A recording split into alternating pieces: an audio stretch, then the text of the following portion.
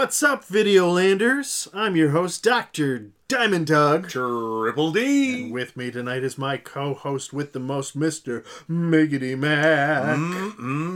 Quick reminder, you can find us on adventureinvideoland.com or on our Facebook at Adventures in Videoland. We are critics with attitude. In many of the AV podcasts, you'll hear some bad language, but that's not really our style, so we'll try to keep this rated PG-13 with cussing, chicken murder, and stop-motion nudity. Also, spoiler alert, if you don't want tonight's movie ruined, pause the episode, watch the movie, come back later. With that said, tonight we'll be talking about Season 8 Pantheon nomination number 2, Fantastic Mr. Fox.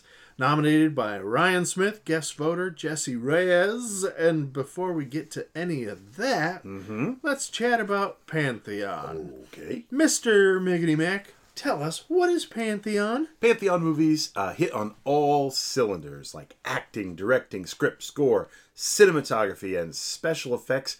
And they have that X factor. They are essential viewing, the best of their genre. Je ne sais quoi. Yeah, I don't know what that even means. Ow. There are 9 members on the AV Council. Every 3 weeks, a council member nominates a movie with a 500-word write-up or 1,500-word write-up.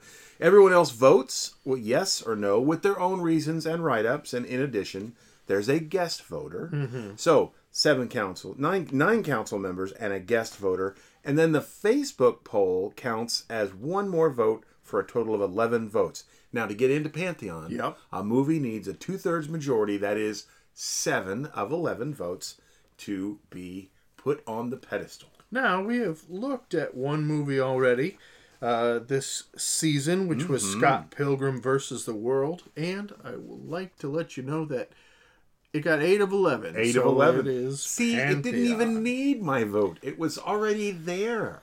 It is. So, here's a question for you, a little foreplay before we get to moving on this. Yes. And you can go one of 2 ways. Okay. All right. I'll get option 1, children's stories that you'd like to be seen made into a movie. I already have an answer to that one. Or favorite stop motion film. And I have an answer to that one. All right, let's hear what you have to say. Well, children's stories that I would love to see made into a movie is Charlie and the Glass Elevator. From the sequel to... The second one. Yeah, the second one. As far as I can tell, it's not been made into a movie, or if it is, maybe a TV movie or something, I don't know. But I would love to see it made into a movie with the same love and quality as at least Willy Wonka and the Chocolate Factory, if not Charlie and the Chocolate Factory. Yeah. But with modern day special effects, I think that would be fabulous. Now, for the second one, my favorite stop motion film, it's almost a tie, and these two are in completely different genres. Yeah. But like I think it's 1940s King Kong movie. I saw it in the theater when I was a kid. It was, replayed in the theater. It's all black and white. That movie's just burned into my brain, and it's not so much nostalgia. It's just like being able to tell a story with as little special effects as they had at the time. They told the whole story. Yeah. It was great. Yeah. And second, that Rudolph the Red-Nosed Reindeer film that we grew up with. What's the names of Burris and Raves? Not Burl Ives. That's the singer guy. We'll come back to that. We'll come back to that, but yes. Yes. And that was done stop motion, claymation type stop motion, right? So yeah. Fabulous. How Well, about you? For me, first one I want to see is like a Christopher Nolan's dark and gritty reboot of Hop on Pop. And then second... Oh, pardon me for taking your question seriously. No, I mean, you took it so seriously. I had nowhere to go except for dumb. And then for the second one, not necessarily favorite, but most impactful stop motion was for me in Clash of the Titans, the old one. Yeah, the one I probably with the I Gorgon watched it in high school, right? And you had Medusa's head and the whole deal. Yeah, that was fabulous. That was a good one. You're right. I forgot about that one. Yeah. So I'm sure, and I've revisited it again, and it still holds up. Not from a special effects. Not from a special effects, but at the time, those skeletons that are just like weird badly made robots. The way they move, they're just terrible. So let's do some movie facts here about the fantastic Mr. Fox. Go ahead and run us through that. Right, it is rated PG.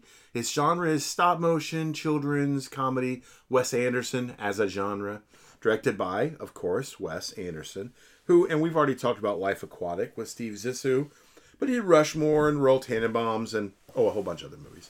Screenplay by Wes Anderson, Noah Baumbach, which is... He's done a bunch of Wes Anderson stuff, but also the upcoming Barbie movie. Barbie movie, absolutely. Based on the book by Ronald Dahl. This is the second book by Ronald Dahl that we've talked about, right? Mm-hmm. Didn't we? Charlie and the Chocolate Factory. There you go. Well, Willy Wonka and the Chocolate Factory. Willy Wonka. Yeah. Well, yeah, it is Charlie and the Chocolate Factory. The movie, Willy Wonka was the movie, yeah. Produced by Allison Abate from The Iron Giant. Scott Rudin from... it has done 8 West whole movies, bunch of films. A bunch of South Park, No Country for Old Men, Wes Anderson and Jeremy Dawson.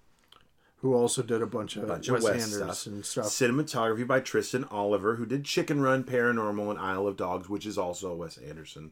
Isle of Dogs is Wes Anderson. Edited by Andrew Weisblum. Music by Alexandra Desplat, who did Twilight New Moon, Godzilla, and Back to the 90s. Tons and tons of stuff. Tons of stuff. All over the place. All over the place. Production by Indian Paintbrush, Regency Enterprises, and American Empirical Pictures. Distributed by 20th Century Fox. Released November 13th, 2009. U.S.-wide. Theaters across the U.S. with a running time of a stealth 87 minutes. This movie has star power. Hollywood star George Clooney, Meryl Streep, Jason Schwartzman. Wait, Bill Murray? He works with Wes Anderson? Willem Dafoe and Owen Wilson. What? This is our second Jason Schwartzman film of this season. Right now we're looking at a synopsis of this tale from IMDb. An urbane fox cannot resist returning to his farm, raiding ways, and then must help his community survive the farmer's retaliation. Yeah, that's one way.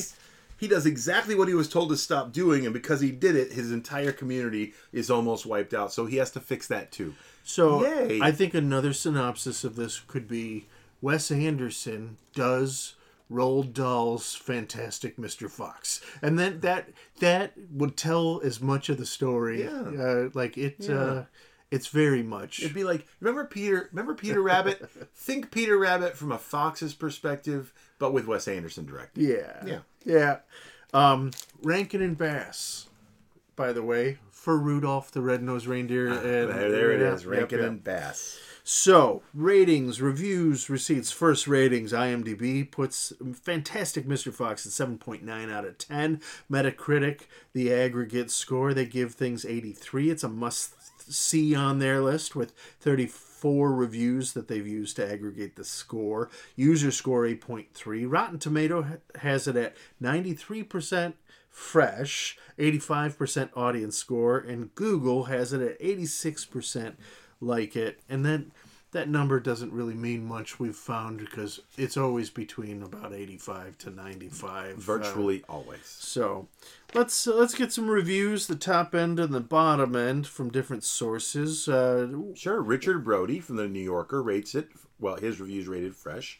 Visually, the movie's a wonder with its profusion of detail and exquisitely focused performances by the figurines, whom Anderson frames in images as precisely composed as those in his live-action work. Now, bottom of the barrel, Deborah Ross from The Spectator gives it a rotten. She goes, the animation is beautiful, the attention to detail is a thing of wonder, but the story's a mess. The script is banal, and as visually stunning as it all is, it just doesn't seem to have any kind of soul.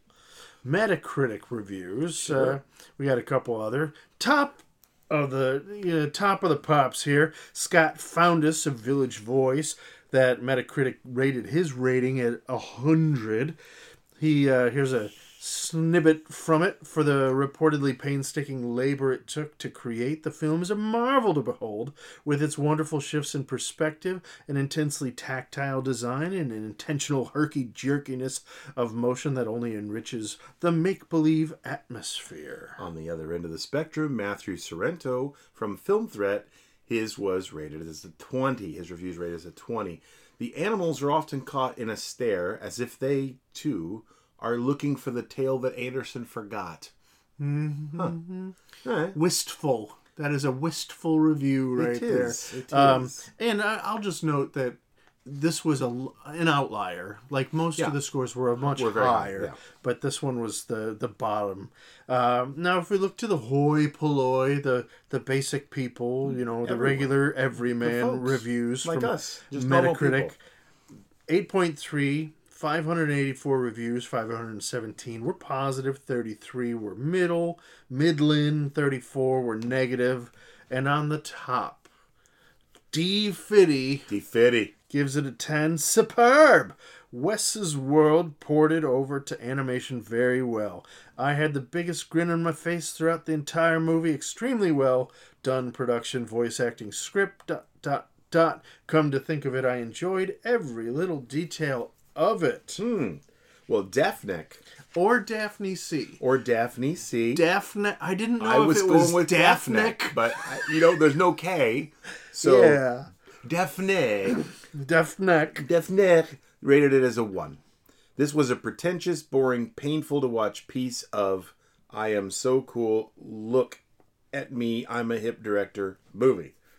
I would have enjoyed it a lot more if the sound had malfunctioned in the theater. Then I wouldn't have had to hear the ridiculous dialogue and painfully boring hip dialogue. I guess either of those, ridiculous or hip, either. Could have been written better as a little review there, combining the two, but definitely but did not right. care. But I think her point, Daphne's point. Daphne.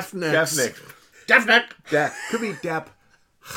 I don't even know. I'm sorry, Daphne. I'm pronouncing your name wrong, but yeah, I mean, the point of Daphne's review is clear. So over to our AV Facebook comment section, own discussion board, yes, right here about this movie. So we've got a couple different points of view here. We'll start with Brandon Folk, who said, I think it's a very well done animated film that boasts outstanding visual work and has a great cast. The music is its own character and the humor's sharp. It's a story about a family and love, and it's a lot of fun to watch. Much better than Isle of Dogs. I would say yes to Pantheon. Katie Jean said, excellent movie, family favorite. Now, we got a couple more words out of Alessio Pasquale than usual. And he's usually very succinct and short-winded. Yes. But here he said, bogus bunts and beans, one fat, one short, one lean. Such horrible crooks, so different in looks, but nonetheless equally mean. I translate that, and I read a lot of Alessio's posts. I translate this as he was saying, this movie was done so well with the exception of just a few minor points that he would think that Disney should pick this up and maybe move it into the Marvel universe.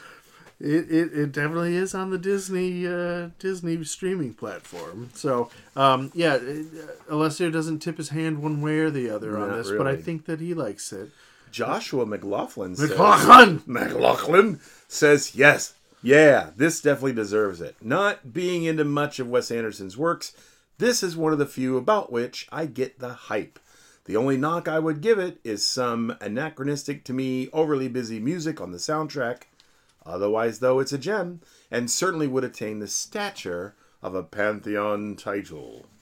So, then we have Scott Herdliska, who says, superb film, maybe Anderson's best, which is saying a lot. Now, why don't you read the next one for us? Giselle Butler says, I don't think I've ever seen this thoughtful emoji. I'll have to look it up. And then Followed by immediately said, oh, I see why now. It's Wes Anderson. I'm not really a fan. He's definitely got a certain style of filmmaking and storytelling. I tried getting into his stuff, but never really could. I don't know why. I'm the odd one out. I know, lol, cry face, laughing. I think I liked Bottle Rocket back in the day, but it's been years since I've seen it. So, yeah, she gave us a 1-2 punch right there. Was like, The other was like, no. And then George West says, fantastic film, absolutely deserves to be in Pantheon, like the majority of Anderson's filmography. And then I included a little bit longer portion of this one, but both I think Joshua and Bill. This is from Bill Wheat. Both of those two had longer things that I pulled an excerpt these were out. snippets, yeah. But Bill Wheat said, I know I'm going to be in the minority when I say I couldn't connect with this one. This film looks amazing and the voices are superb, and clearly Dafoe steals it, but I still sat perplexed, waiting to connect to the story, the characters, the odd style of stop motion. And I don't feel I ever did. Perhaps it was the feeling of pressure for the assignment. Perhaps I was just too tired or not in the mood. I looked it up in Letterboxd, and the film received lots of love, an endless barrage of 4 and 5 star ratings. But way down this list, I saw something different. Someone perhaps not in the mood either. So not a little more less than lukewarm on that one there. Yeah, so, and then found a little confirmation that there's at least a few other folks that maybe feel the same way. So I was making a comment to you earlier today that I had a revelation a little bit, and right. I'm going to mention it now rather than a little bit later when we get to just quipping about things. But it was the thought that, you know what, is that Michael Bay is the complete opposite of Wes Anderson. Like, directorially speaking, that he is very much the polar opposite, where you have Wes Anderson who said, I'm going to make this pastel, I'm going to make this slow-ish, I'm going to make this filled with ennui, I'm going to make it quirky and like not really for the masses, and I'm going to make $47 and 3 buttons from this movie. Profit from this movie, where Michael Bay is like, this is going to be loud and bang and for everyone, and go America, yeah! And it's going to make $1 billion profit! Yeah. So, and they both have the same budget, by the way. Yeah. They're both given the identical budget. So, I say that as a preface to receipts to see whether or not that my intuition earlier today would be shown in the receipts of whether or not Wes Anderson makes some money back. Right. Well, versus Michael Bay. I have a stack here. Big stack. Of receipts that I have compiled. If you don't mind, I'll just run through them right quick. Absolutely. All right. Fantastic Mr. Fox, as we said, came out in November of 2009. Directed by Wes Anderson. Cool. Production budget, $40 million. Domestic gross, $21 million. It's going to need a few more buttons. Worldwide, 46.5. So, you know. Average ticket price in 2009 was $7.50. Now, we've talked about this before. Absolutely. Our patented, copyrighted, trademarked Butts in Seats Index, BSI, where we divide the U.S. domestic gross by the average ticket price to come up with a way to compare older movies, newer movies, you know, post-COVID, average ticket price of the year the movie was released. So, average ticket price 2009, as I said, was $7.50. So when you do the math, you get a Butts in Seats Index of 2.80, which is about approximately a third of the Fight Club standard, as everyone knows. 7.3 million. 7.3 million. The Fight Club standard was set in place long ago to indicate a movie that was a cult classic, but didn't necessarily perform all that great in theaters when it was first released. This one's about approximately a third of that. I know the math is not quite a third, but you know what I'm saying. Now, some comparisons. This is a Pantheon movie that's already in. Yeah. Life Aquatic with Steve Zissou. Came out in 2004. Was 119 minutes. Again, Wes Anderson. Production budget was $50 million. Domestic gross, $24 million. Even worldwide, 34.8. Now, in 2004, the average... Now, just to stop for a second. Yes. That movie lost $15 million by that math. Yeah, and in theory, made some money up on streaming and DVDs and whatever, right? Merchandising. A lot of little red hats were sold. A lot of little red hats. I own one too. It was a gift. It was given, yeah. True. But in any case, average ticket price in 2004 was $6.21 for a BSI of 3.86 million. About half. Half the Fight Club standard. Another Wes Anderson film, Isle of Dogs. I went with this one because it was also Wes Anderson, but also animated. Isle of Dogs, 2018, much more recent, 101 minutes. Production budget, $35 million. Domestic gross, $32 million. Worldwide, $64 million. In 2018, the average ticket price was $9.16. So a BSI of 3.49 million. He's in a range here. He is. Of 2.8 to 3.5 million on these three movies. And only one of them seemed to make any money. And that was the global one with Isle of Dogs. Rango? Yes. Why is this on the list? Well, okay. Number one, it's animated. Number two, there's a character that does his normal thing and then gets in trouble and then has to turn around and try to fix it and save the town, the community. Yeah. Those two things I felt like were in common. So I went with Rango. Its production budget was, that's 107 minutes. Came out in 2011 by Gore Verbinski. Directed by Gore Verbinski. Production budget $135 million. Domestic gross $123.5, but worldwide $245.7 million. So in 2011, the average ticket price was $7.93 for a BSI of $15.6 million. Which I would consider Rango to not necessarily be all that impressive or incredible or I've tried to watch it 3 times. Movie, I've never gotten through that movie. But it made 3 times. It has a BSI 3 times higher. Double than them, but double the Fight Club standard, right? Yeah. So and it made quite a bit of money in the end, right? Not including DVDs and streaming. I'm sorry, like 4 to 5 times higher than 4. Wes Anderson's films that you mentioned so far. Yeah, certainly 5 times higher than Fantastic Mr. Fox. That's not a criticism of Fantastic Mr. Fox. It's just a way to compare across the spectrum. James and the Giant Peach, by a 1996 film by Henry Selick, 79 minutes. Also a short film, also animated. Some common themes between them, but James and the Giant Peach is a Nightmare Before Christmas Coraline type experience. The first time I watched it, the first time I watched it, I was completely out of my mind drunk. So I had to watch it again to make sure I hadn't imagined it. Production budget was $38 million. Domestic gross $29 million. Same worldwide. Don't even think it got out of the U.S.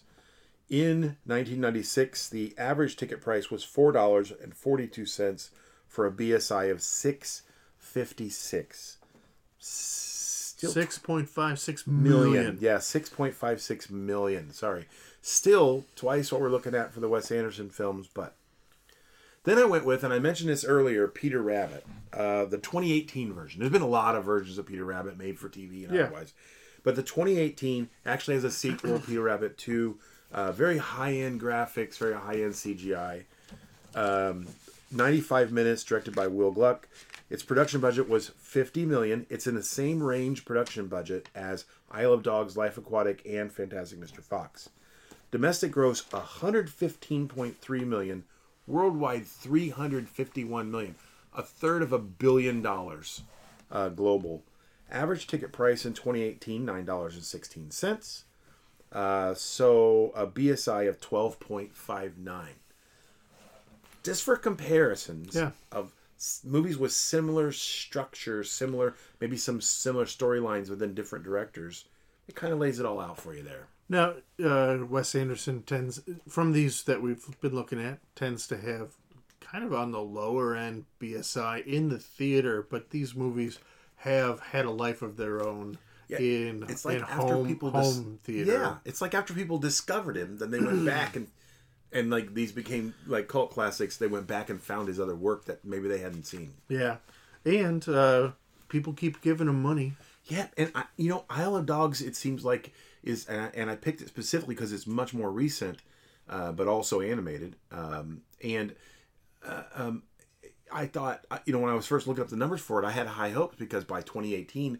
People knew who Wes Anderson was, and so he's not putting out a super slow live action film, and still it ended up in the same range for BSI. All right, before we do our deep dig, Yes. looking at the movie itself, looking at the nomination, and chatting through Pantheon Want criteria, to do something else first? that on our table we have some stuff. Just a plastic bag there. Some stuff from Ryan Smith, and these are Gifts? bribes. They're bribes. They are. Every single time. They're Every bribes. single time. They don't have to do this for us, but the council members say, thank you very much. We appreciate you. Je ne sais quoi. No, I don't know what that is. I don't.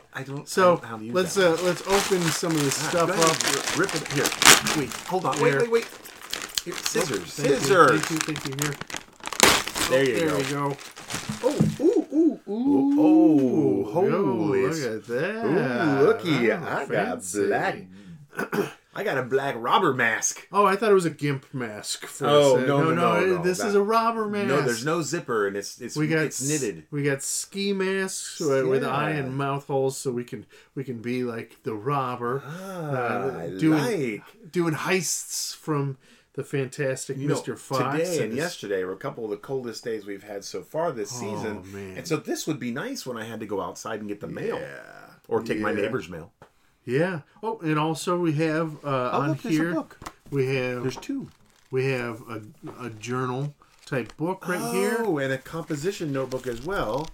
Yeah. Yeah, we can, like a medium-sized one, and then a full-size one. And And they have fantastic Mr. Fox. I like this one where he made his ski mask out of a sock. I do. And then he's got like the foot sticking off to the side. That's so cool. yeah, I can take the petite one. Sure, I'll and take I'll the let you full-size take the one. big one. You betcha. Yeah. That's awesome. Yeah. As Thank it should be. Yeah, those will go on my special shelf right next to my copy of the fantastic Mr. Fox. And your red hat from the Life Aquatic with Steve Zissou. That one's on another shelf in the same room, but it's also a special shelf. All right. So Right let's next to my candle of Bill Murray. Yes. Yeah. Yeah. Yeah, my Bill Murray votive candle. The votive candle. Deep dig time. Let's right. look at. I trimmed down Ryan Smith's 3-page. He feels so much about nomination. But I trimmed it down a little bit. Alright. So to a couple of high points. He says Wes Anderson's films are hit or miss with me. I think that generally I like the style of his movies, but many times I simply walk away underwhelmed. However, when he does hit me, it's out of the park. I have professed my love for The Life Aquatic, and I think it is Anderson's most underrated film, while Fantastic Mr. Fox is probably his best film with the most broad appeal. For my money, Fantastic Mr. Fox is Anderson's best film, and he deserves to be reevaluated. I appreciate that this film embraces what it is, a film that is written for adults and presentable for kids, that doesn't pander to either audience. I love animation, and although there are other, far more technically impressive stop-motion films, pretty much anything Leica Studios does is impressive to see. The rougher edges and lower, more traditional stop-motion frame rate, 12 per second, of this production gives it a more down-to-earth, natural look, in my opinion. Which, by the way, going back to the Rankin and Bass, is what they use in the Rankin and Bass Rudolph films. That's why they look like that. When all combined, the visuals in Fantastic Mr. Fox can be strikingly beautiful, funny, and like the pages of a children's book. Imagine that. The natural feel of design carries through into the recording and sound design of the production as well. Instead of always recording the actors in booths, Anderson would get them together, quote, on location at a Connecticut farm to perform their scenes. If the characters were outside, then they recorded outside, doing basically what they would do for live action. There are plenty more great performances, but I want to highlight Michael Gambon as Franklin Bean, whose terrifying voice is so perfect for the part, and also Willem Dafoe's Rat, a ridiculously over-the-top vocalization that steals every scene he's in.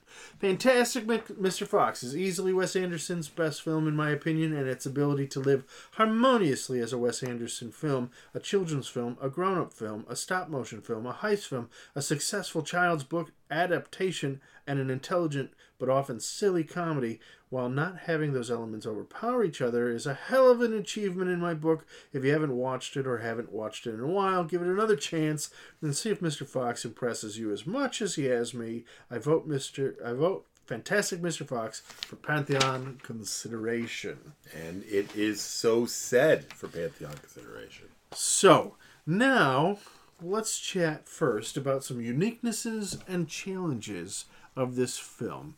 And I pass the ball to you on this one. I'll give you one that I feel, personally, is both a uniqueness and a challenge. In live-action films, think like Ocean's 11 or 12 or something like that. If you have a section of witty banter going back and forth, say George Clooney and Brad Pitt just kind of hitting each other back and forth, that plays because you're not just listening to the words they say, you're looking at their body language, the stuff that's going on around them, the way their face expresses, all that. In this film, you have that kind of, it wasn't even banter, it was just monologue. In that same tone of voice, it could literally have been Danny Ocean, credited as the Fantastic Mr. Fox, but with no counterpoint and with no physical cues other than what they put into the animation, which wasn't enough, I think, to really kind of carry it, if that makes any sense. So I see that as a uniqueness. I don't remember an animated film with that much of that sort of like monologuing going on, but also I find it as a challenge because it pulled me out of the movie many, well, you know how many times he does it in the movie if you watch the movie. So it pulled me out of the movie. I was just kind of like, you know, like, let's go, let's move forward. I saw that as both a uniqueness and a challenge. I'll jump in there with both a uniqueness and a challenge. Wes Anderson. Yeah, it is, like we've talked about and used the language before, it's a flavor. Like, I mean, like, I saw it in Ryan's stuff, and Kyle talks about this as well, is that perhaps more than any other director of modern time has such a signature style where you look at it immediately and you go, that, like, this is Wes Anderson. You also, I mean, we had that with Spirited Away. That was another kind of like the director that has a look.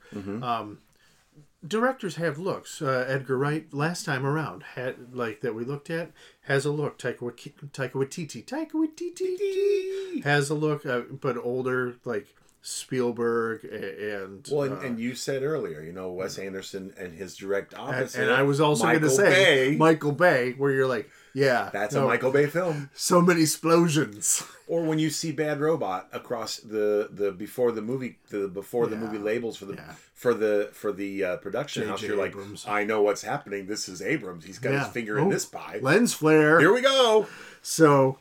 Now, it's a flavor. If you like the flavor, if you love the flavor, you're gonna love this. If you like the flavor, you might love this. And if you have friends who like peanut butter fish, you know, they swear by it. And if you haven't had it before, you might want to try it, but it may or may not be your flavor. So, uniqueness, like, it's a style, and it's very stylized, and kudos to that.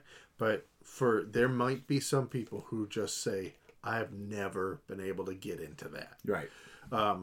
That's one. Another thing that I would throw out there, and as far as uniqueness, that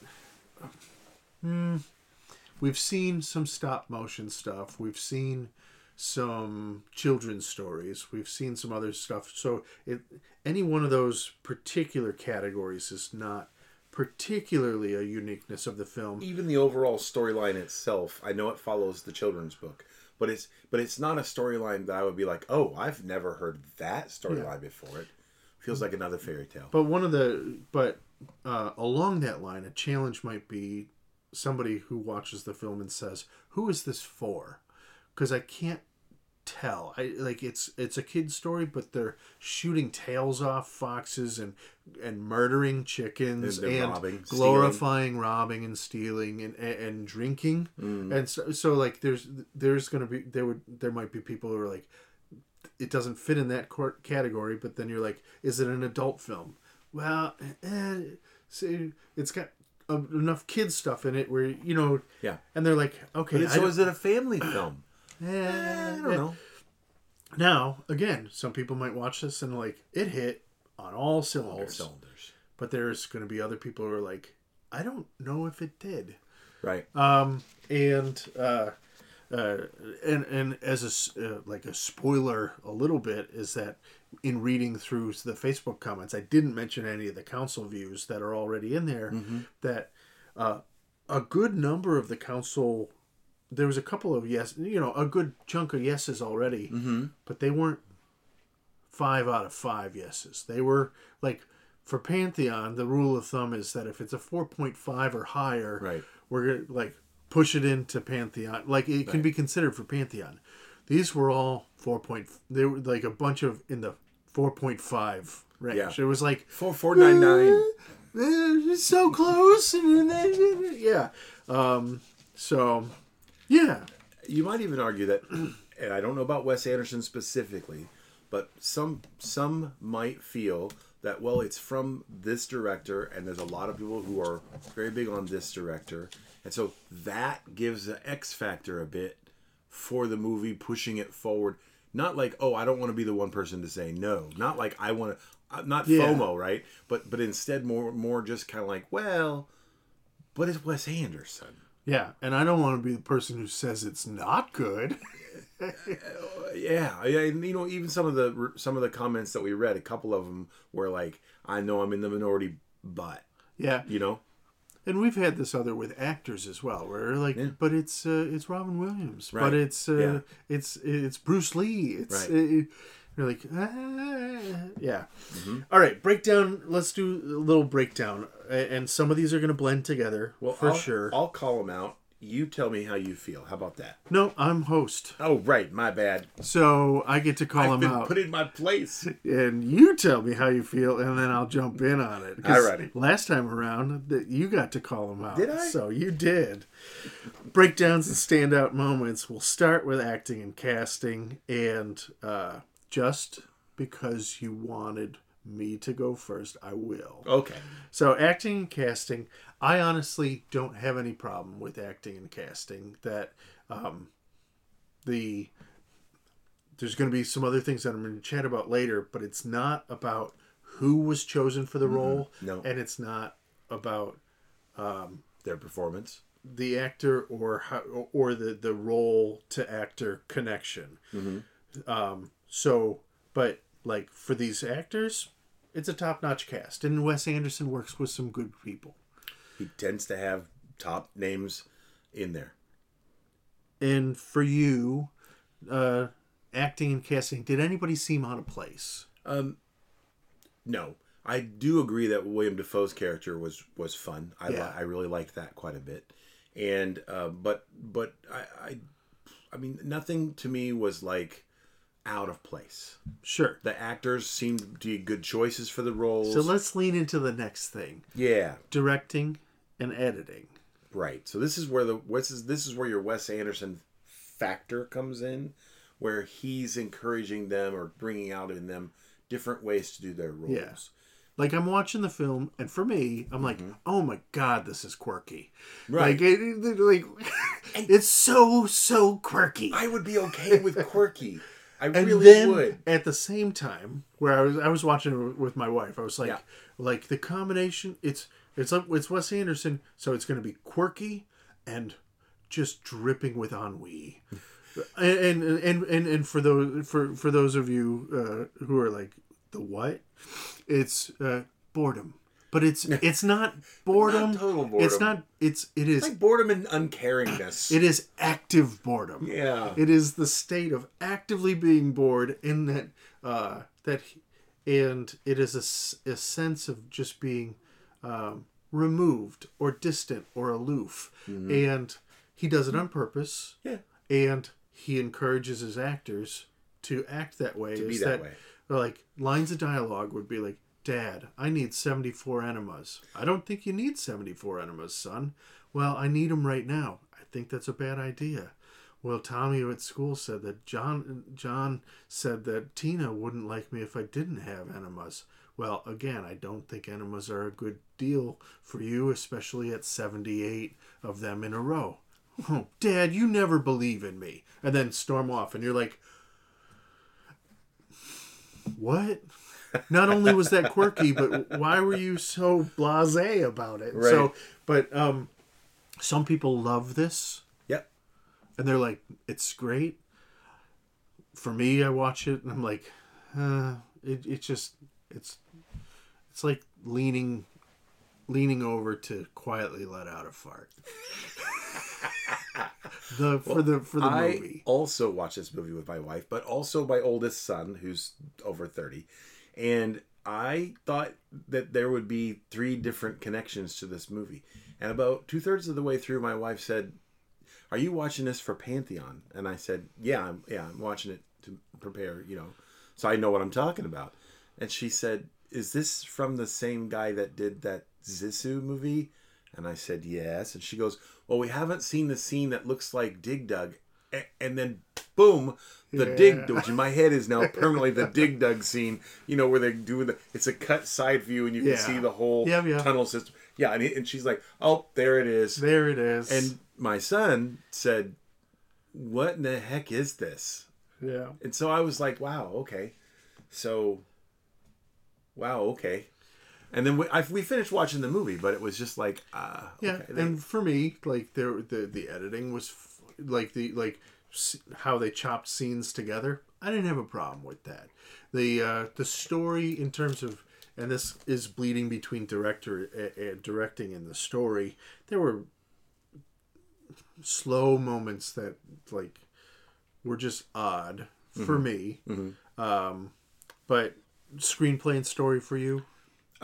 It was fine. I mean, I remember the book. Yeah. And although it did not 100% follow the book, it was an adaptation, and it's supposed to be. 2/3 of it did. The last third of it just went off on its own. On its own. But even so, there was I think I remember there was a couple of characters that might have been combined into one, but that happens all the time with adaptations. So that's no big deal. The screenplay and story I thought were okay. No, here's the thing about the story for me though. It didn't go anywhere. For me, it didn't go anywhere. And I kept there wasn't a huge character arc. Yeah, I thought there was going to be a character arc or whatever, like a redemption thing. It was like an inverse character arc where he started kind of being active and then doldrum of family, and then he came back. But then he ruined his family's lifestyle. So then he and then cinematography and locations. Right. So no problem with this. It's beautiful. For me, 90% of the film, I love the cinematography. I love the animation. The stop motion was great. I like that version of stop motion that's a little herky-jerky on the edges. They did it on purpose, and I'm cool with that. But it felt like there were times where, and I realize, I get that Anderson was doing it for effect, but they would go from this really cool stop motion to 2D shadow puppets for no reason, and then back to full animation again. There is a reason, and it's quirkiness. Yeah. It's intentional quirkiness. Yeah. But he uses that kind of in other films as well. I know. Score. I had no problem with the score. I even liked some. I liked Petey's bad song. I used the soundtrack. Very fun. I used it in my classes I teach, right? Yeah. College students doing their thing. They have a lot of in-class work time, and I play music. And I actually pulled up the score for this on Pandora and actually ran the score for this. No one said a word. No, it's just background music to them. And then and it's got cool additions like Burl Ives and other things. There was one moment with slightly more with forward, the song was a little more forward. I can't point it out, but there was one of the comments we read that was for them that pulled them out of the movie. Special effects and notables. It's stop motion. Yeah, we've talked about it was gorgeous, good colors. I liked the addition of the smoke with cotton balls coming up, and that was fun. And honestly, the characters themselves were drawn well and consistently drawn. They were created and represented, animated well with consistency. You know, they were good. And Bunsen, Bunce, Borg and Beans, the humans. I liked that a lot. It reminded me of shoot. It's another animated one. It's very, very British with the two guys. Oh, yeah. Gromit, Wallace, and Gromit. They were reminiscent in my mind of Wallace and Gromit a bit, and I like that look. So that was kind of cool. X Factor. Is there any X Factor for you? And look, how about this? Can I ask? Are there any Wes Anderson films that you particularly enjoy, or no, like? I mean, I don't know how many you know of or have watched, but are there any that really stand out to you? Here's the thing: when I first watched Royal Tenenbaums, we went to the theater and watched it. There wasn't anything else to watch, and we just picked it, and I didn't know what that was, and I really liked it. And the other three people I was with, my wife and a couple we were double dating with, they didn't, but I did. And I liked Royal Tenenbaums, and I liked Rush. It was weird, but I still liked it. Rushmore, I really liked Rushmore. Like we've talked about that before. Yeah. But I felt like those had an X factor. This one, the X factor would be Wes Anderson style and that stop motion style, right? But just for me, they weren't enough to. They weren't.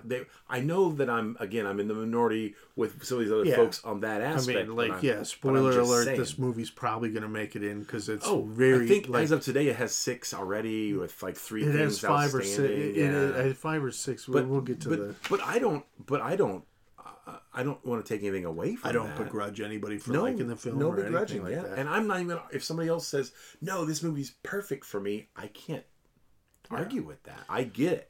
But in a lot of the conversation and even the emotional hesitancy that is present in our conversation feels like we're doing a retread of the talk that we had about Life Aquatic. Did we do the same thing? I'm about to play that tape. There's a big difference here. Yeah. 32 won 32 awards on 63 nominations, including 2 Oscar nominations, which I'm going to say I don't know, but Oscar nominations. Yeah. Oscar nominations, thank you. But I'm going to say those were probably on animation or something else. But anyway, yes. So it's an award-winning movie. You can't take that away from it. Yep. And it's got good scores in different places. Something about the Oscars the other day, by the way. Yes. Just real quick insert. We're getting ready to talk about some trivia. Here's a little trivia about the Oscars. They were created by the movie studios to keep the actors from unionizing. Yeah. They were just trying to keep them satisfied by giving them a cookie. Was the article is that Oscar has a second name, and it's Mayer, as in MGM. That is the article. Yeah. No, I read that and I'm like, oh yeah, that makes sense. It's like, no, if we shake some shiny baubles in front of these actors, maybe they won't want more money. And within 3 years, the actors, the writers, and the directors all had their own unions. Oh yeah. No, well, it didn't work. Yeah. So a little trivia from IMDb on this. We've got first one up is writer, producer, and director Wes Anderson chose to have the actors and actresses record their dialogue outside of the studio and on location to increase naturalness. We went out in a forest, in an attic, in a stable, underground for some things. There was this great spontaneity in the recordings because of that. Now, we also, for special effects, didn't mention this, but CGI was used once. It was used in one scene for the flooding. Of the Flint mine. Mm-hmm. This was shot digitally using a Nikon D3, which offers a significantly higher resolution than even that of a full HD camera. It was also shot at a frame rate of 12 frames per second rather than the more fluid 24, so that viewers would notice the medium of stop motion itself. Now, altogether, there was 535 puppets were made for this movie. Mr. Fox had 17 different styles alone, and each of Mr. Fox's styles had to be done in 6 different sizes. He had 102 puppets. Yeah. Yeah. Throughout this whole movie, the word cuss is used in place of actual cussing. That's cursing for those of you from Lafayette. Yeah. When asked about its origin in a radio interview on Fresh Air with Terry Gross, Wes Anderson said, "I don't even remember. I think it was just to use the concept of profanity as a replacement for profanity itself. It turned out to be very versatile. In keeping with this theme, one of the buildings seen in this movie bears cuss written in spray-painted graffiti." I almost feel like we had to do a radio play of that trivia. Like, hi, I'm Terry Gross, and you're listening to Fresh Air. We're here today with Wes Anderson, and Hello. I wanted to ask you about the use of the word cuss in your movie. I don't even remember. I think it was just to use the concept of profanity. Whoa. All right. Writer, producer, director Wes Anderson wanted to use real animal hair for all the animal puppets, even though it meant the hair would appear to ripple unnaturally in this movie, due to the puppeteer's handling of the models between frames. The rippling was apparently intentional. Also, the hair on the humans was human hair. Ooh. Yeah. Now let's look at a little bit of the council votes as of this evening. Well, Ryan is a yes. Ryan's a yes. He nominated. It'd be weird if he said no, right? Kyle, an aficionado of Wes Anderson films, said yes as well. How about Brad? Brad didn't want to be left out. Also said yes to this. Mr. Jeremy. Jeremy, who's highfalutin in his tastes, said yes as well because he's very. He has an acumen that's just it's bar none. His radar is right on. Matthew Wade said yes as well. So there's 5 on the council right there. April on the council said no. So I think at this point, she may be the only no vote right now. I'm not sure. She is the only no because Marshall, Nathan, and Adam haven't said anything. Neither has Jesse. And neither has Jesse. But we do have 5 in, and the Facebook poll is at 85 yes, 25 no, and then some who haven't seen it and need to rewatch. But it would count as a yes. So there is 6 votes that are yes. If the Facebook poll holds, it is definitely 6 yeses. Needs 1 more out of Marshall, Nathan, Adam, or the guest vote. And I don't think I've ever seen a 1, 2, 3, 4 in a row from those who are left all go one way. Yeah, no. I have seen a poll swing, but usually from no to yes, where it was not very many people had voted yet, and there were several no's in the beginning. So this is very highly likely to get in. Seems like it. And if you had a vote, where would you go on this one? I would vote no. Okay. But I think my reasons are clear and my justifications. And it's going to be no surprise from everybody who's hearing my hemming and hawing as well that I would also be a yes. I just wanted to pull a Mr. Mac right there from last episode and throw out a surprise yes when you didn't expect it at all. No, I'd be a no. I'd be a no on this one. I was so close on that last movie, though. I was back and forth until we started the podcast. So, and I get it. And for me, I watched this one, and I think it just boils down to I didn't connect. I wasn't moved, and it's not about math. It's not about anything else. It's just about that gestalt, that whole feeling of just. Being moved. Yeah. And I just wasn't connected and didn't move from it. Now, as a side note, because I had mentioned this to you earlier also because one of our first movies that we looked at was Paul Thomas Anderson's Boogie Nights, which Ryan Smith had nominated. Yes. And another Anderson. Which should have made it through because it's a fabulous movie. And it could be renominated at any moment. I'll say, in our conversation, I said no, and years ago, but I might be considered to say yes because it was just so much. It was so very on the edge. Yeah. All that said, it would be. I want to see Wes Anderson, not Thomas Anderson, but Wes Anderson's Boogie Nights. Yeah, I want to. So like a reboot of Boogie Nights. Yeah, of course, Marky Mark's too old now. A coterie of sinister phallaces. Yeah, so maybe he could grab our hero from Zombieland and the fantastic Mr. Diggler, played by Owen Wilson. Oh no, Owen Wilson. Wow. Owen Wilson would have to be the director. Wow. He's too old. I am a star. Wow.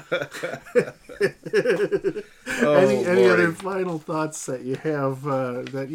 I'm looking forward to this season. I've heard rumors and everything about the movies that are coming up. None of which has been confirmed. And I love watching these movies. I even love watching movies that I don't love. Yeah. And I'm not saying I don't love this movie. I'm saying we've seen movies that I've in our experience with Pantheon that I did not like that movie at all. Yeah. And I even like watching those movies because I love the filling in the gaps. I love the way we talk about them and break them down. I'm just looking forward to the whole dealio.